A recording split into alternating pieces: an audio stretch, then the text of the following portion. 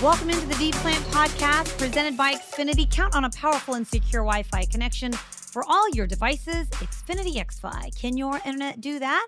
Welcome in. Our 2023 draft series continues. We're getting to know some of the top NFL draft prospects from around the country, and we're doing it by checking in with some of the beat reporters that have covered them throughout their collegiate career. So what better way to get to know some players? But first, Xfinity delivers the fastest internet in Houston. Stream Texans games on a powerful and secure Wi-Fi network, and count on a reliable connection for all your devices.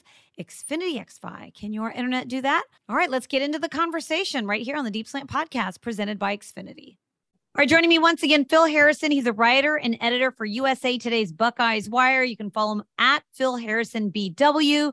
Phil, I feel like last year we were talking wide receivers, and this year we're going to talk quarterback with CJ Stroud.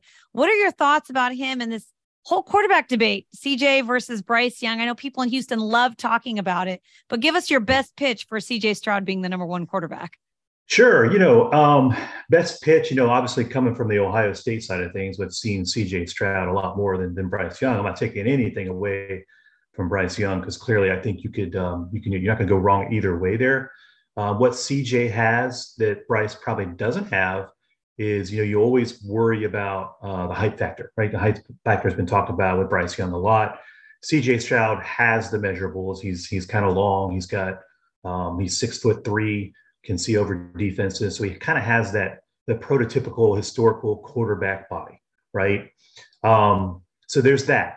Now, we've seen in the past here recently that there's been plenty of quarterbacks overcome that height thing. Kyler Murray comes to mind. There's just guys that have shown that's not really as big a deal as maybe some people thought. But scouts and executives are going to look at that. They're going to look at the height. They're going to look at everything. And then the other thing I would say that sets CJ apart from Bryce Young is his accuracy. He's highly accurate, not only in the mid, all three levels of the field. He can make all the throws. His deep ball is really, really good. And he completed 70% of his passes 2 years ago. I know that went down a little bit this year, but he did have the one game where there was basically a gale force winds at Northwestern that kind of brought that percentage down. So very, very accurate passer. And I'll also say, if you're looking for a guy to be the face of a franchise, CJ Stroud, in all my years of covering Ohio State and being a fan and all that, is probably the most humble and down-to-earth person that we have ever seen in the quarterback position. And that's coming, Justin Fields was good in that area too. But CJ Stroud has always deflects praise to his teammates. He's very, very, very grounded in his faith and is just a really good human being. So if you don't want to worry about off-the-field issues or a guy being a cancer in the locker room, CJ Stroud, you're going to have no problem with that at all. Well, he has been certainly a lot of fun to watch, but a lot of people talk about the NFL caliber weapons that he has to throw to as well, which oddly enough, sometimes is a negative that, he's got all these weapons that he can throw to. But how much of the success of the wide receivers really lands on Stroud's shoulders, just in being able to put them in a position to make those sort of plays? Yeah, and that's one thing I think CJ does really well. And yeah, that is a talking point, right? Bryce Young also had good weapons around him. Now, Ohio State's wide receiver core over the last few years have been ridiculous. I mean, they've been really good. You had 2 first-rounders go last year, and you probably have another one this year. But yeah, that goes into it. But CJ does a really good job with his accuracy.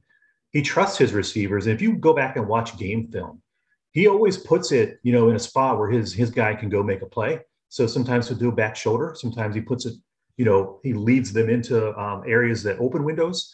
And so I think he does a really good job with it. Clearly, his receivers that he's had has helped a little bit, but you can see his ability to read defenses and put the ball where his playmakers can go get it. So I think, if you're looking for a guy at the NFL level, those windows are probably going to be a little bit tighter, but he does a really good job of plugging the ball where his guy can make a play. Some critics say that Stroud is maybe not as effective when facing pressure since he's a pure pocket passer. Where does he fit into a league that is really trending towards more mobile quarterbacks? Yeah, I think it's a bit of a concern. I mean, we have seen, times I have seen him stand in the pocket and make throws plenty of occasions, but with any quarterback, I think your rate of completion is going to go down a little bit. It's a risk reward thing, right? That's probably an area though that he probably could grow a little bit. The other thing that is talking about that a little bit with pressure coming, I think one of the things that he's not done enough of, and Ohio State fans will nod their head if they hear this, is when the pressure comes, he's pretty hesitant to take off and take what the defense gives him with his legs. So I think that's probably his biggest area of growth. We saw him do that against Georgia, and all of a sudden, Ohio State's moving the ball a lot more because he did take off with and use his legs a little bit more. And you kind of need that in today's game. So his ability to understand where pressure comes from is pretty good. But yeah, there's a little bit of growth there, I think, with his ability to get the ball out a little bit quicker where it needs to go, and then to be able to give what the defense gives him when it breaks down and get out of the pocket and start making some plays with his legs. All right, you talked about his personality a little bit, but are there any particular moments or stories about CJ Stroud that you could share that have really stood out to you over just your time covering him? I will point to it's just funny how he comes to the defense of his players and his coaches, because he's just that type of guy.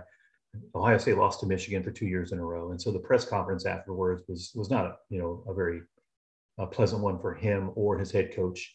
They were there together. And of course, they got peppered by the media because Ohio State's not used to losing to Michigan. It's been 2 years in a row. And they're asking, CJ's sitting off to the side. He's not even being asked a question. It's Ryan Day that's being asked the question. And they ask him about some of the play calls. And all of a sudden you hear CJ chime in and say, "Oh, it was a great play call. It was a really good play call. I stand by it all the time." It's like he just has that mentality where he enjoys competition. He enjoys being around the guys that he plays with, and he's going to defend in a good way. But he just has the back of all of his players and his coaches, and it's refreshing. All right, good stuff, Phil. Appreciate the time. We're always talking wide receivers. I'm sure we're going to talk about them again from Ohio State. Phil Harrison covers the Ohio State Buckeyes for USA Today's Buckeyes Wire. Phil, appreciate the time as always. Great. Thanks for having me. Appreciate it. Of course, you can check out more on HoustonTexans.com and Texans 360, which airs every Saturday night on ABC 13. It's also up on YouTube, so you can catch it wherever you live. And we'll take you through the NFL Combine, through free agency, through the draft process, all of it, everything to do with your Houston Texans, coaching staff changes, DeMeco Ryans. You ask for it. We've got it all on the Houston Texans mobile app. Just download it. You'll get the alerts. And, of course, when a new podcast goes up every single week like it does for the Deep Slant. Thanks for listening. And as always, go Texans.